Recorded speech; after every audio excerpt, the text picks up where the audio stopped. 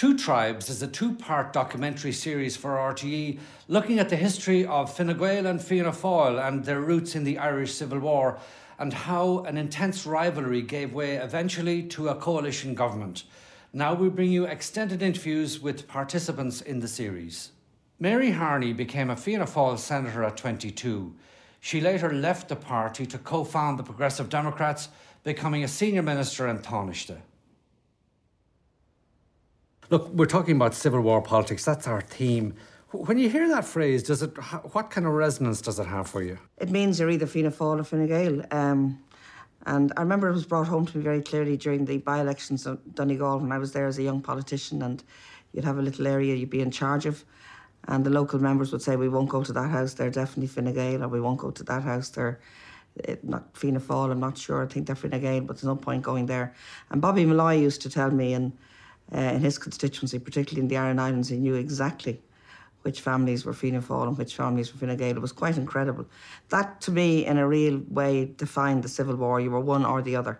There was no such thing as ever moving from one to the other, and that's why what happened subsequently is really interesting. And the difference, OK, the tradition was there. People didn't change sides. But what about the makeup or the policies, and what distinguished them? Northern Ireland, essentially. I think there's no doubt Fianna Fáil was much more pro-nationalist and much more sympathetic to the national position, and obviously keener on a united Ireland. And even in recent years, until we all formed a sort of a consensus in Northern Ireland around 1997, the Good Friday Agreement, Northern Ireland no longer defines the difference between Fianna Fáil and Fine Gael, but that's how I would have seen it, certainly growing up. There were perceptions that Fine Gael were for big farmers and the professional class, and Fianna Fáil were for the smaller person. I remember canvassing in early elections, and if you knocked on the house of a construction worker, the instant response would be, oh, Fianna Fáil are great for the construction. We definitely give you the vote. I think it was Sean Lemass claimed or made the suggestion that Fianna Fáil was the real Labour Party. I think Fianna Fáil were very left of centre, still are. They got huge support from the trade union movement. In my days in government post-1997, when we were involved in negotiating agreements with the trade unions, I was amazed at the number of trade union activists that would have confided in me that they really were Fianna Fáil. That was an eye-opener for me, and I know my husband, who was representing IBEC, often said to me the thing that surprised him was just the strength that Fianna Fáil had among trade unionists, even though the perception was, and indeed many of them paid a levy to the Labour Party, in reality they were Fianna Fáil. And what was the Fianna Fáil? What was their secret sauce in achieving that? I think organisation and structure, a bit like the GAA. They were organised everywhere. When I was young, we had very large numbers of members of our organisation out in West Dublin and subsequently in other parts of the city where I, as the constituency moved. And that changed over the years. When I started in politics, first to be canvassed by day, there was always somebody in the house, women generally who weren't in the workforce. So you canvassed during the day. In my latter years in politics, you never canvassed by day because there just wasn't anybody there. So I think the secret, Fianna Fáil's secret, was organisation on the one hand, and they seemed to be able to talk to people and communicate with people in a meaningful way, in a way that maybe Fine Gael didn't. But part of it was perception. Fine Gael was perceived to be for the better off. I'm not certain it was fair, but that was the reality. And I think Gareth Fitzgerald, as leader of Fine Gael, changed that perception. And was your own family, were you kind of dyed-in-the-wool Fianna Fáil? Were your parents? My father was a Fianna Fáil activist. His father was Fianna Fáil, but his mother came from a strong Fine Gael family. And I think that probably led to some of my healthier views on politics, that mix within the family. On my mother's side, they were mainly Fianna Fáil, but again, there was a tinkling of Fine Gael in that background too. So you could say I came from a mixed background, which was very unusual. Although my father was an activist, his real interest was in agriculture, and his perception certainly was that Fianna Fáil were better for the smaller farmer. You were saying a few minutes ago that there was a consensus on Northern Ireland that emerged, which led to the Good Friday Agreement. But could it not be suggested or argued that there was a consensus as well in the early 70s that there could only be Irish unity by peaceful means. There was a kind of a confluence of outlook between Jack Lynch, maybe initially in government, but then in opposition, the SDLP, the Cosgrave government that achieved the Sunningdale Agreement. Yes, but the reality, they were the words, but that wasn't the reality. For example, we were in government as a junior partner between 1989 and 1992. Des O'Malley nominated me to represent the Progressive Democrats in the talks, and Albert Reynolds vetoed it on the basis that I was too supportive of the unionist position. So whilst the words were one thing, the reality was very different, and I don't think there were the kind of linkages with the unionist community that subsequently emerged, and certainly that Bertie Ahern put a huge effort into developing and maintaining. Jack Lynch was somebody who fostered and encouraged a political career. Tell me about that and about him. Well, I went to Trinity in 1972. I got involved in the debating society there, and through that I met a lot of politicians, including Jack Lynch. I became very fond of him. I was a great admirer of his. I liked the fact that he was such a modest man, notwithstanding his high office. I got to know him in a different way when I became a senator and subsequently a TD, became very friendly with him, enjoyed his company. He was a very ordinary person, actually, a most unlikely leader, I would say. He was very encouraging of people like me and of younger people. He was quite liberal in his views, even though Fianna Fáil then was a very conservative party. That did surprise me. He was more liberal in his private views than perhaps he ever expressed in public. What was life like for you after 1979 when Jack Lynch resigned the party leadership and was succeeded as leader in Taoiseach by Charles Haughey? It was almost like being in a different party, quite honestly. Clearly a lot of the main personalities that came to the fore were very different. Many of them were people elected in 1977. Fianna Fáil adopted a much more rural approach in the type of people that became more prominent in the party, and I felt very unwelcome.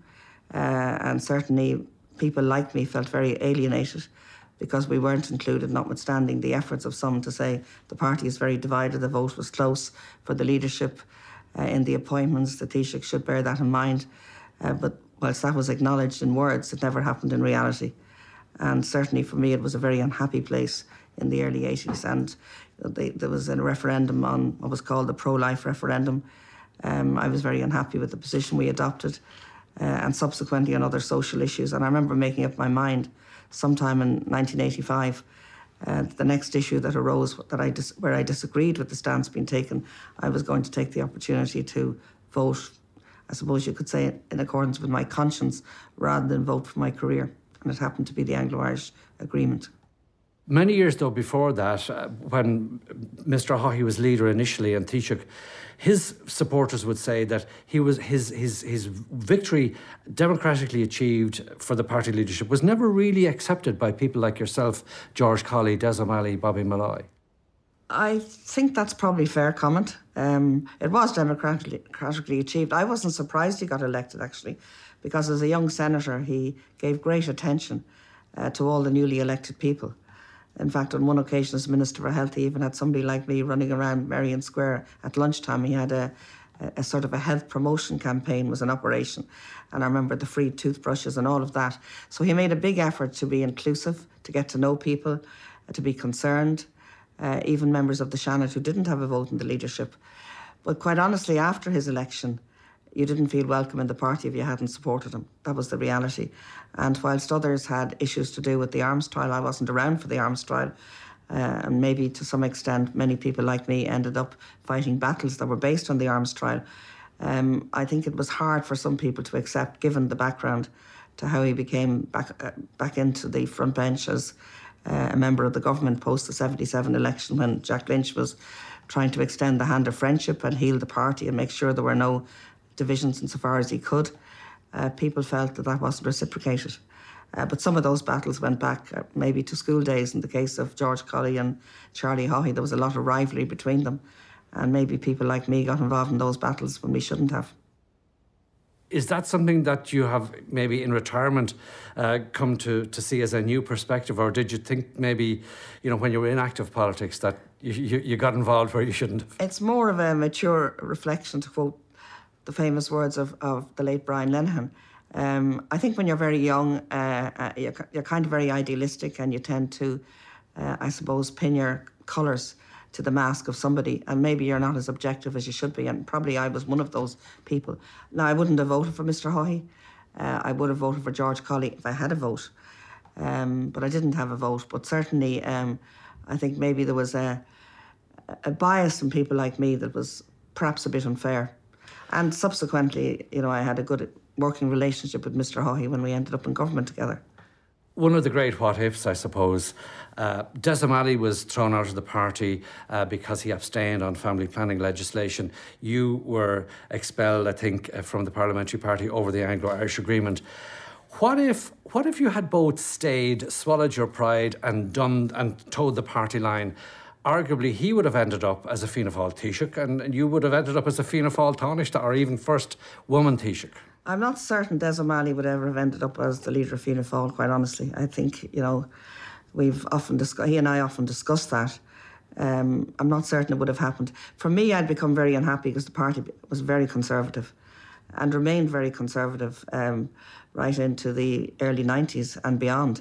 In fact, Micheál Martin has probably been the person that has helped to bring the party forward on the Liberal agenda more than anybody else. Certainly, I've been very impressed with the manner in which he's handled both the marriage equality referendum and the referendum in relation to abortion. A Fianna Fáil leader in the past would not have shown the courage, I think, that he showed. So maybe there's a maturing over the years, but certainly for me, it was a deeply conservative party. I had become unhappy, and the only hope I saw of a resurrection for the party, in my view, was if Des O'Malley became the leader. But I'm not certain.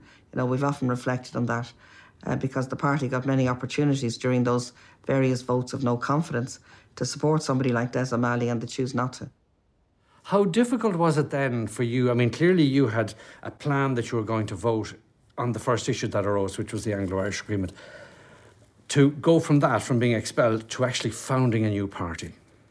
Well, I had spent 2 months in the United States during the summer of '85. I was there courtesy of the State Department, and I'd made up my mind the next issue.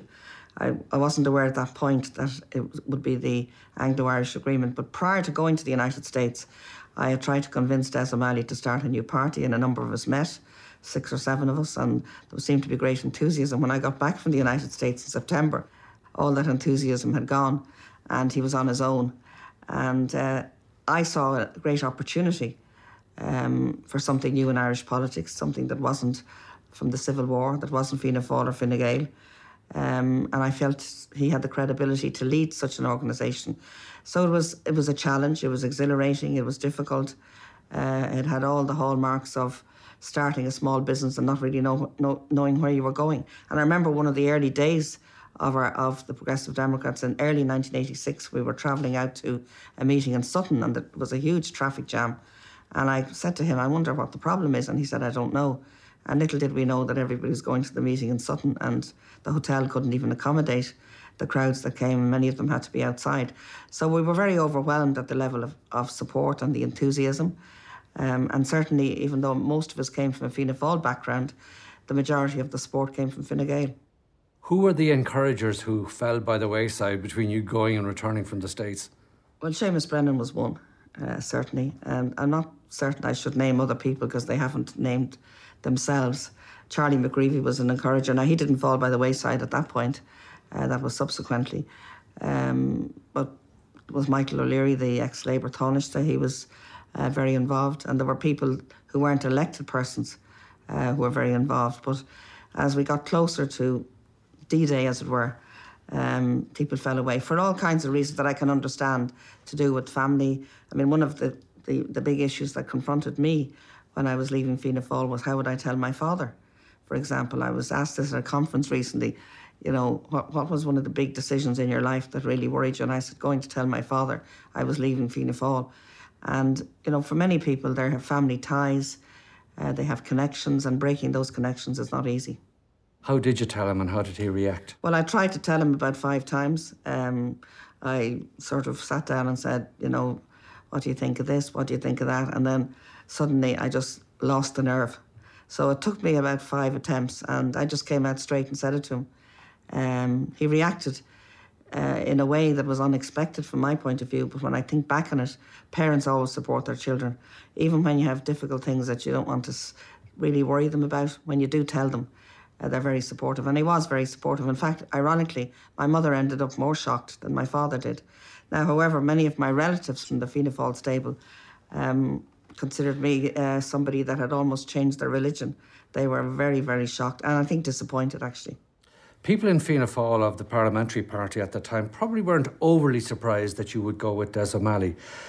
But when Bobby Malloy went in early 1986, that was a massive shock. Yes, and I was actually surprised myself that he came, because Bobby was a very conservative person. He was deeply rooted in Fianna Fáil. But I think he reflected over Christmas. I think many of his strongest supporters were very encouraging, and his family. And I don't think he ever regretted it. In fact, I know he didn't, because he and I discussed it many years after the event, even when the Progressive Democrats weren't doing as well as we had in the earlier days.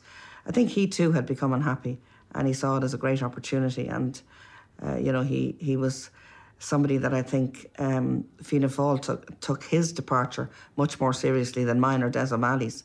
I think that really mattered to them. And I understand when they became aware of his resignation, because what he did was he wrote it out, he left it in a file in his office, and then he told his secretary, there's a letter in the second drawer in the third file, could you please bring it up to Mr. Haughey? And I think they were very, very shocked, and I think worried that this was going to be the beginning of a big exodus. It wasn't, of course, but I think they were worried it would be. And then you had the election in 1987, 14 seats, as you say, you got a lot of Fine Gael votes, and then you found yourselves in government with Mr. Haughey after the 1989 election. You had done badly, had lost seats, but the numbers fell a certain way. Yes. And of course, as I said to somebody recently, mathematics does play a part in some of the equations that happen after elections. Many people were surprised about that. I remember being asked, how could you go into government with Mr. Haughey? But we were there as an independent party. We weren't part of Fianna Fáil. We were able to agree a programme for government.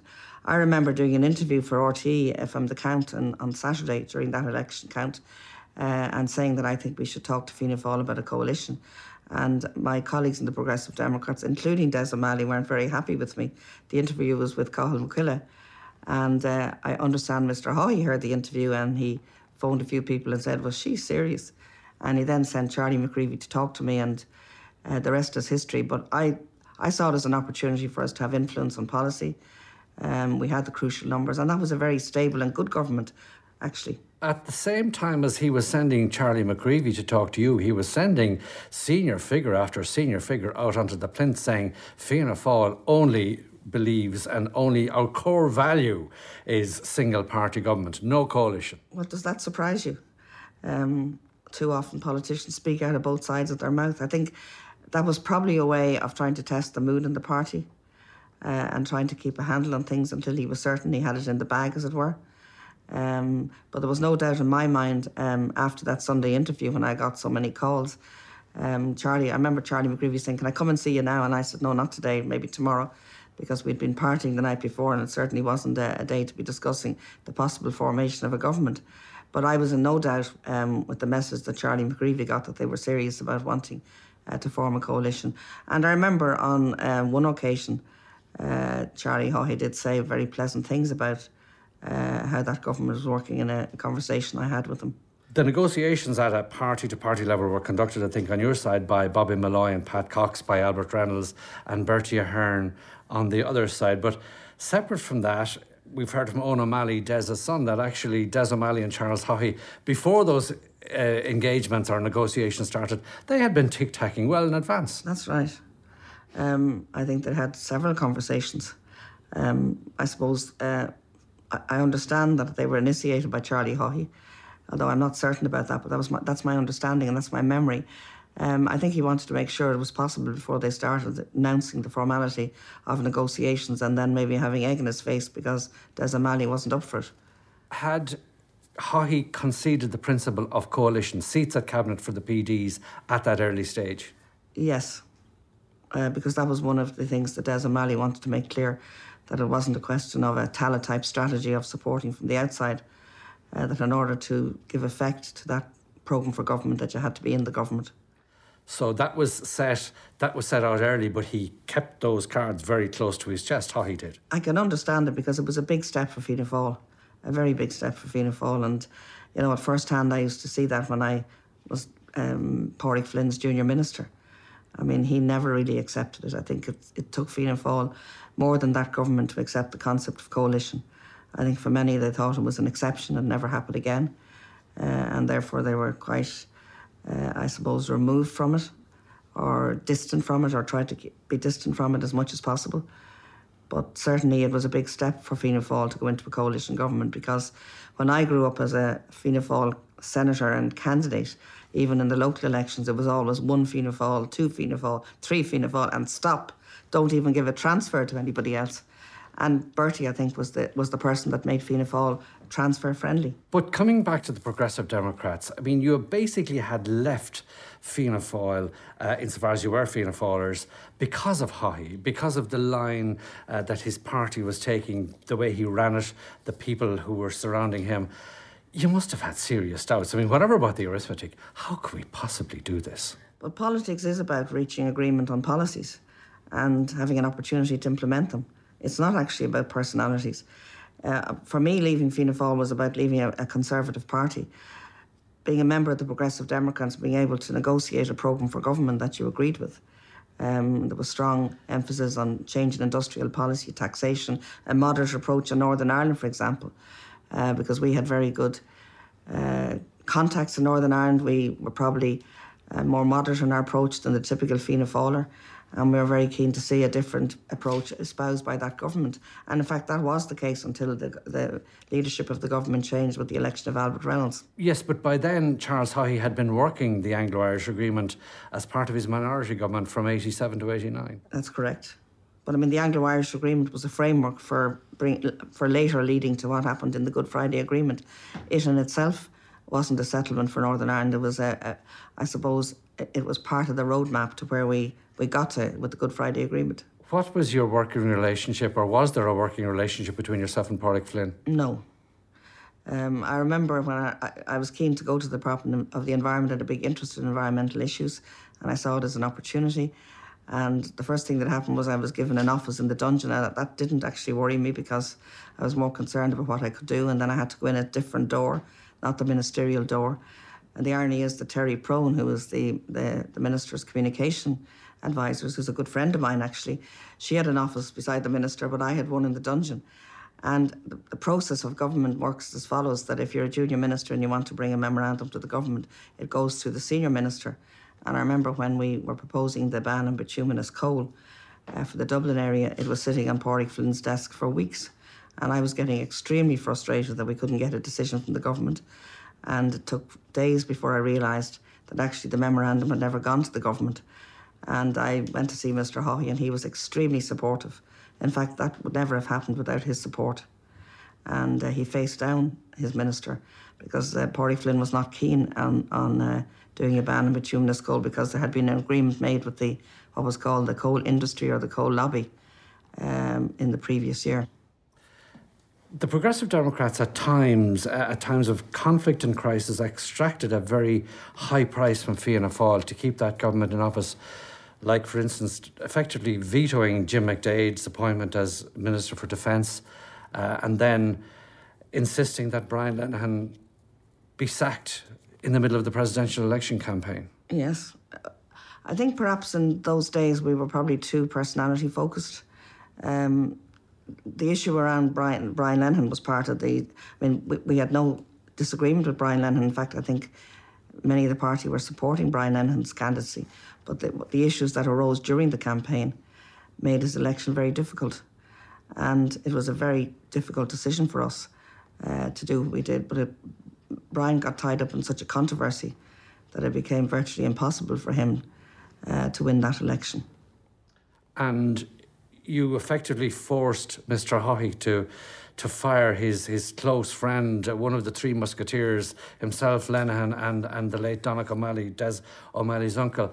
PJ Mara, in another programme, in another series about Charles Haughey, said the Progressive Democrats should have been told to F off at that time. Well, that's what happened when Albert Reynolds came, and you know what the consequences of that were. The reality is, when you're in a coalition government, you have an influence beyond your numbers. Many would say the Green Party have such an influence on the current government, and that is the way it is. And if you're a smaller party, you do have to punch above your weight. But I think reflecting back on those years, perhaps we were over emphasising the personality at the expense of the issue. And that's the way politics often moved. And thankfully, in more recent years, we haven't had those experiences. Does that mean that, in hindsight, you really feel you shouldn't have made Haughey fire Lenihan? Well, in hindsight, you don't feel good about these things. Same thing with Jim McDade? Yes, although the issues there were somewhat different. The government between the working arrangement clearly was cordial, it was efficient, it was effective between Des O'Malley and Charles Haughey. But then Charles Haughey was deposed. Albert Reynolds became Taoiseach. How much of a change was that? A huge change, because Albert was playing to the group in Fianna Fáil who didn't agree with coalition. I think he genuinely thought he could get an overall majority if he got this monkey off his back, and he was going to take nothing from this small band of people who shouldn't have the influence they had. And the issue that, of course, confronted that government very early on was the question of the beef tribunal, and there was the exit of the Progressive Democrats from that government was inevitable, and that was not a mistake. I would have no hesitation in saying, even looking back on that now, you could not stay in a government where the leader of that government accused one of his ministers of not telling the truth. And I think prior to that, Des O'Malley had described Albert Reynolds' behaviour as reckless when he was giving out the export credit insurance, and which of course led to big losses for the state. That's correct. Well, almost all of the export credit insurance went to one operator, and much of that credit insurance went for beef that wasn't produced in Ireland, and clearly that was reckless. And what did you make of, for instance, Brian Cowan at An Ordesh talking about, referring to the Progressive Democrats in terms of when in doubt, leave them out? Well, in those days, Brian was playing to the same gallery. He and I often had a laugh about that because we've become good friends. We became good friends in government in 1997 and onwards, and particularly when he became Taoiseach. And I've often teased him about that. But again, he was playing to the grassroots in Fianna Fáil who really wanted single-party government, didn't want these people that had an unordered influence as they saw it. They were former members of ours and they've let us down, they've betrayed the party. So at Ardeshna, people like Brian Cowan, who could be quite tribal, I think he would acknowledge that himself. He's certainly of the Fianna Fáil stable and there's no question of him being anything else. He was playing to the gallery, I suppose, at the Ordesh. And people do say things in the context of speeches at an Ordesh that maybe on reflection they mightn't actually say. Was it headed for the rocks, that arrangement, pretty much from the off? When Albert Reynolds became Taoiseach, yes. I think it was only a question of time. Because there were other issues. There were issues brought to the government where Des O'Malley, as the Minister for Industry and Commerce, wasn't even consulted, even though it was part of his... Can you remember what they might have been? It was to do with setting up county enterprise boards, which was obviously an enterprise initiative. And I know he knew nothing about a memorandum that was produced and brought before the government at the time. And little things of that kind where he should have been consulted, and suddenly you'd arrive into a cabinet meeting and realise that something was up for decision that you weren't aware of. So even without the beef tribunal, you can't function in a government where you're treated like that. So you had that experience of government, and then that government came apart. Albert Reynolds, rather than winning an overall majority, the party lost seats, but he found himself in government with Dick Spring, a Fianna Fáil Labour coalition. So you were out in the cold politically, or at least in terms of power, for what, another 4 or 5 years? Yes, from 92 to 97. And did you always regard it as inevitable that you would be back in government with Bertie Ahern? I mean, how is the tic-tacking done there? Because I think you became Progressive Democrat leader during that period. That's correct. There were very good relationships with Fianna Fáil, and certainly when Bertie Ahern became leader, he and I used to meet from time to time.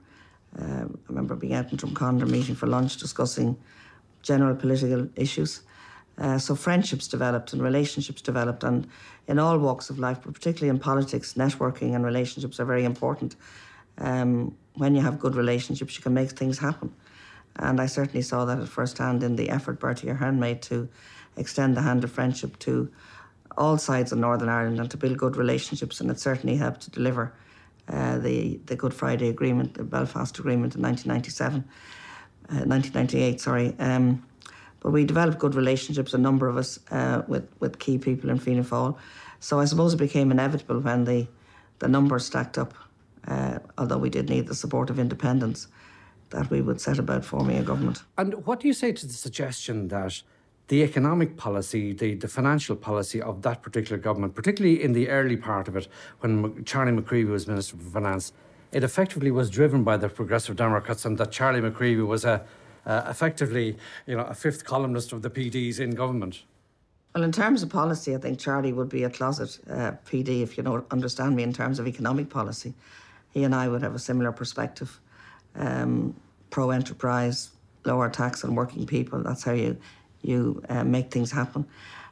We were the government that took the lower paid out of the tax net altogether. We were also the government, I was the minister that introduced the minimum wage. We reduced corporation capital gains tax on people selling their business to 25%, and the return on that, instead of there being a cost, it actually generated revenue. And these are the kind of levers you need in a modern economy to make things happen.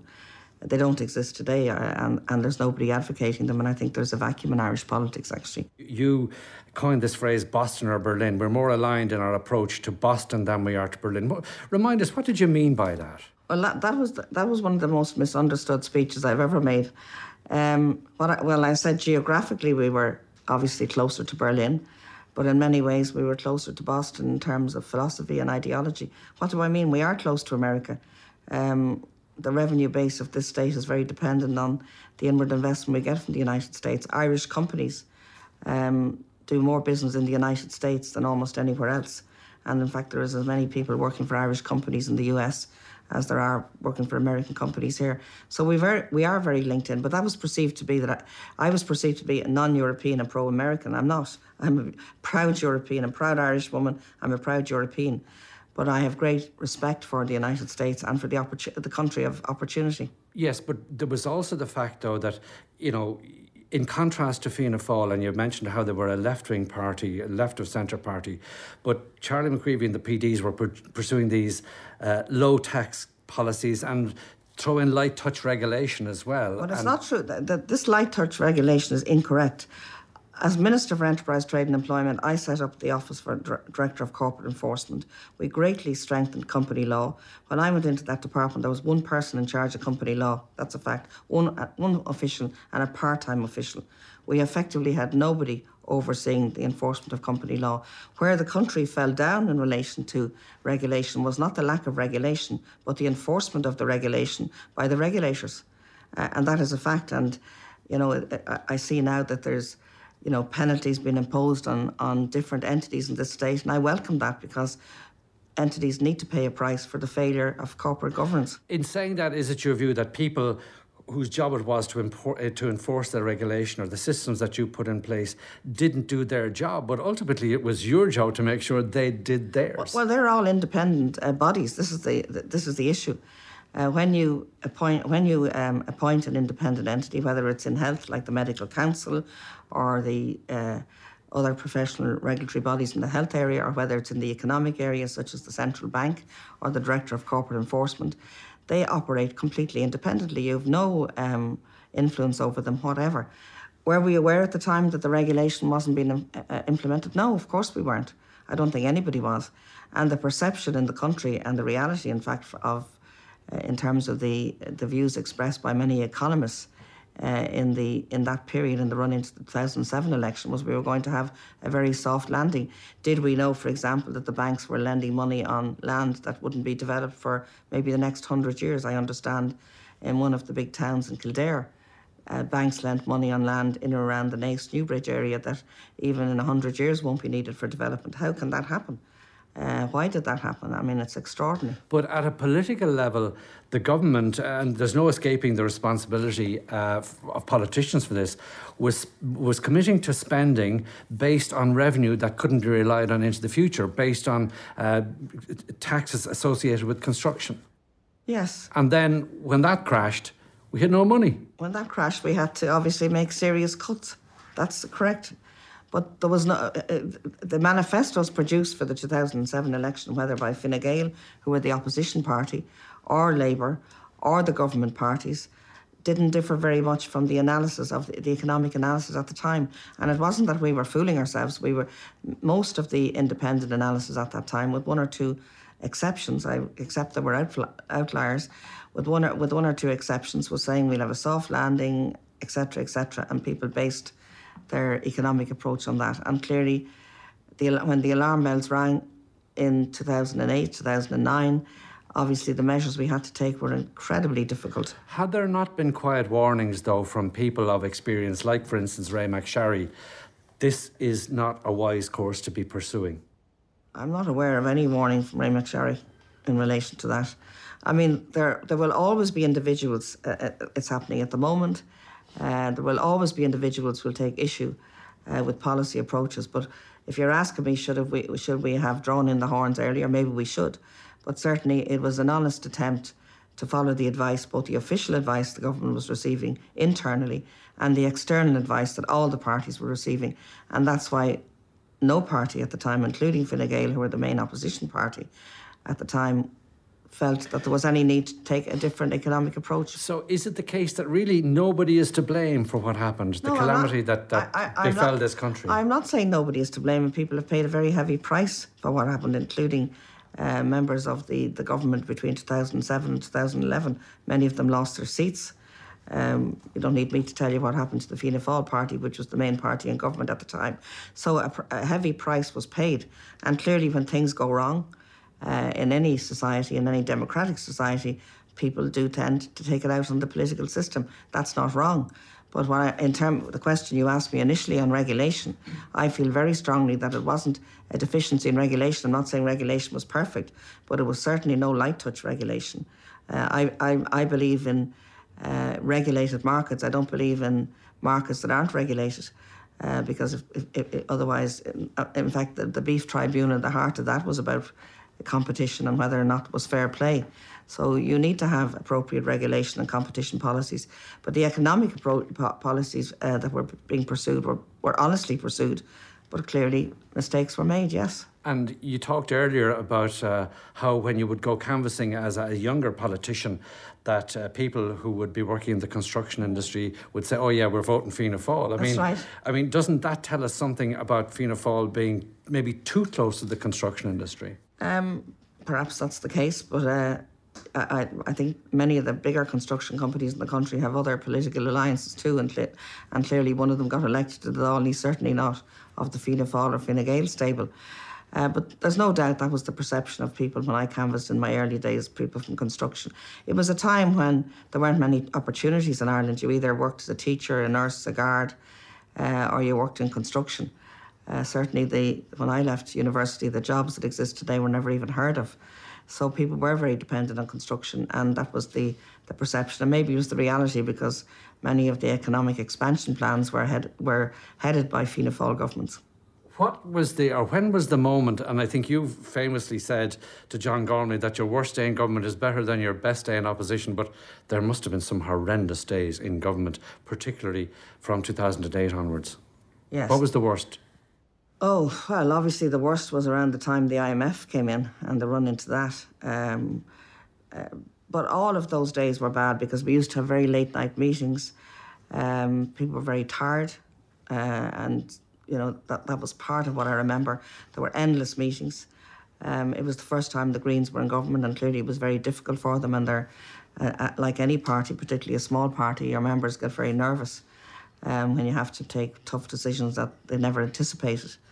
And certainly when I said that to John Gormley, I mean, I think John had many moments when he felt he shouldn't be there, but I did remind him that being there and being able to do things is better than just talking about it as if you were in a debating chamber. But there were so many difficult decisions that we had to make, and it was one thing after the next. I can't say there was any one thing that was worse than the other, but certainly preparing for the budgets that we had to implement. There was the night as well that the government decided to give the unlimited bank guarantee, which ended up costing the state many billions of euros, something in the order of 50. Again, looking back on that, do you think there might have been another way? No, I don't. And I've never thought there was another way. And I think at the time the main opposition party did support it. I know Joan Burton raised issues about it. But the consequences for this country, if we hadn't, would have been more severe than what happened. For example, I remember around those days there were people trying to collect their money out of deposit accounts, and I think one of your former colleagues in RT on his Liveline show was getting several calls, people worried about their money. It was a really bad time.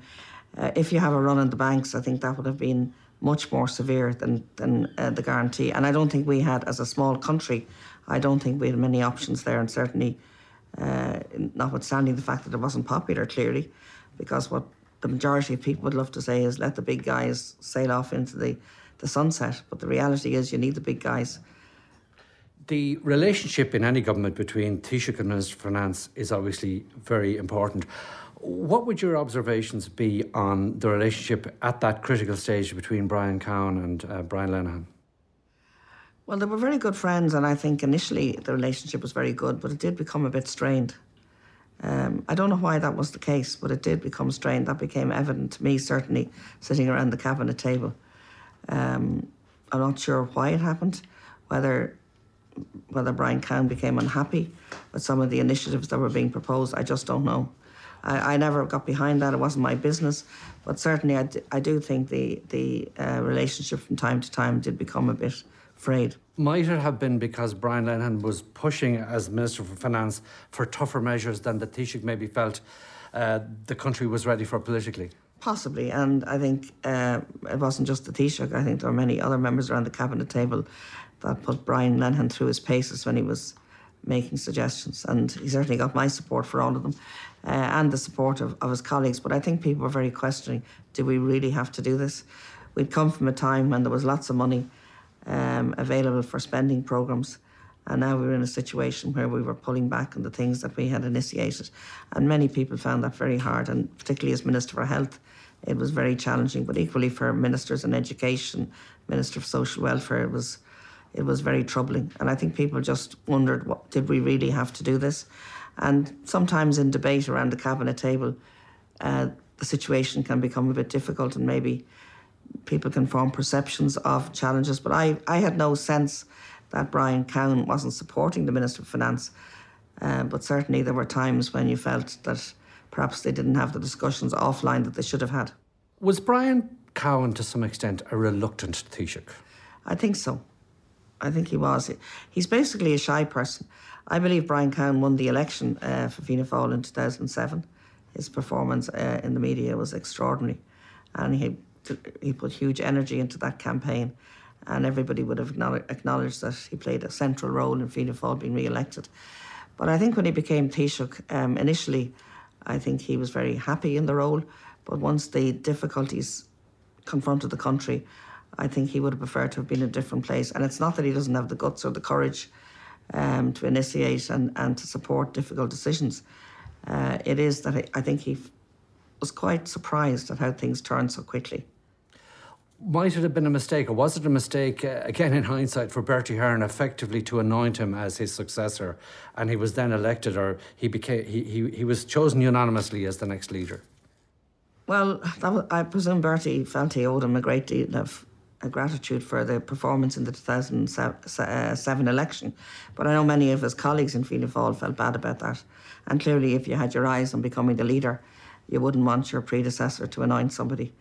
But, that was a Fianna Fáil matter. It wasn't a matter for me. I think Bertie Ahern genuinely felt he was the best person for the job at that time. And it's acknowledged widely that Brian Cowan did get Fianna Fáil over the line in terms of getting back into government with some barnstorming performances on radio and television. At a time when Bertie Ahern was, if you like, massively distracted by the tribunals and by those personal financial issues. Yes, I'm not so certain he was distracted by them, but they seem to go on forever. That's one of the, I suppose, the lessons we must learn about tribunals. You set them up to deal with an issue, and years later they're still in process, and that tribunal seemed to go on for an awful long time. So it was a distraction for him. Whether it was a particular distraction in the context of the election, it became a big election issue for him, and everywhere he went, the media were questioning about bits of evidence he gave to that tribunal. Did you ever feel inclined to saying to him, look, Bertie, this thing has become such a distraction for the government, you ought to consider your position? No, I never said that to him. And it wasn't my business to say that to him. He was the leader of Fianna Fáil. It was a matter for them. I don't think it became a distraction for the government while I was leader of the party. When Michael McDougall became the leader of the party, and in the run into that election, it did become a distraction, and it actually became a distraction for us as well. We were having many meetings about it too. And it's the point I made earlier to you, Sean, that when a personality issue tends to dominate, it can have a destabilising effect on everybody. But certainly I never had that conversation with Bertie Ahern. I had a very good relationship with him. He made that government work. He was very easy to work with. Now, we had issues from time to time, but generally speaking, I think he went out of his way to make the government work. That government that took office in 2007, initially led by Bertie Ahern, then by Brian Cowan, it really ended in utter chaos, didn't it? It did. Because, Brian Cowan tried to change the membership of the government when the Greens had announced they were leaving the government, and, clearly when your government is about to fall apart, I don't think you have the authority to come to the Dáil and appoint a whole host of new ministers. So at the end, that government ended up with very few ministers. I think Mary Coughlin was minister for about 4 departments, including health, because I wasn't going to run in the election, and clearly the wish was for people who weren't running in the election to stand down so that the Taoiseach could appoint new people. In fact, I remember when he said that to me, that was his wish. I cautioned against it because I didn't think he could go to the Dáil at that point and appoint new people for effectively the duration of the election. How do you think you performed yourself in government in your various ministries? Initially, I think it was Trade, was your main, and Commerce, and then you volunteered to take on the Department of Health. Well, my initial experience obviously was in the Department of the Environment. And we did a few things as a junior minister. You can't do a huge amount. We brought in the first recycling initiatives in Ireland, set up the Environmental Protection Agency, because at the time every local authority was trying to regulate complex activity and they didn't have the skill set or the wherewithal. And obviously the ban on bituminous coal in Dublin, and that worked very well. And then in Trade, we strengthened, we took the enforcement of company law out of a government department and out of the direction of the minister. At the time, it was a minister would decide whether or not you had an inquiry into a company. It was a completely political decision, which I felt was wrong, and put that into a completely independent office. We brought in the minimum wage. We set up the Personal Injuries Assessment Board, etc. And then in health, I wanted to go to a department that meant a lot to people in their everyday life, and health was dominating the cabinet agenda for quite a number of years. I was a member of the cabinet subcommittee. In health, it was a very different experience, obviously. There's, on the one hand, the everyday crisis, and then you have to concentrate on the things you can do to improve the situation. So cancer reform was a big thing. We took cancer services from 31 hospitals down to 8, and had multidisciplinary teams looking at the cancer diagnosis of every patient, which I think has worked very well. We regulated all the different healthcare professions, modernised the regulation, brought in lay majorities, brought in the fair deal to support people in nursing homes, and began a lot of the reforms in terms of clinical directorships in hospitals. But reforming health is never ending. And every country in the world is challenged by health. And, many years on, I'm gone 11 years, James Riley used to, tease me in debating the Dáil about how he could turn it around in a matter of weeks. And some of the issues that I confronted, like trolley weights and accident emergency, are bigger today than they were then. And I suppose the lesson to be learned is we're too hospital focused in Ireland. We need to have, dehospitalise a lot of care into the community, into general practice. But the policy at the moment is sláinte care, and I wish it well. I'm not certain it's implementable in its current form because it's not properly costed. But I am a supporter of reform, continuous reform in health. Health is changing very rapidly around the world. As AI, robotics, technology is going to have a profound impact on healthcare as we go forward, and hopefully Ireland is going to be in a position to embrace that. Let's look finally at the future. The landscape politically has been absolutely transformed. Even in the 11 years since your departure, Fianna Fáil took a massive hit. They seem to be recovering quite healthily, and then further setback. Sinn Féin seems to be is the dominant party, certainly in the polls. Do you think it's inevitable that they will lead the next government? I don't think anything is inevitable, and you can never be certain. It's inevitable they're going to be in government in the Republic, whether that's after the next election or subsequently, I think.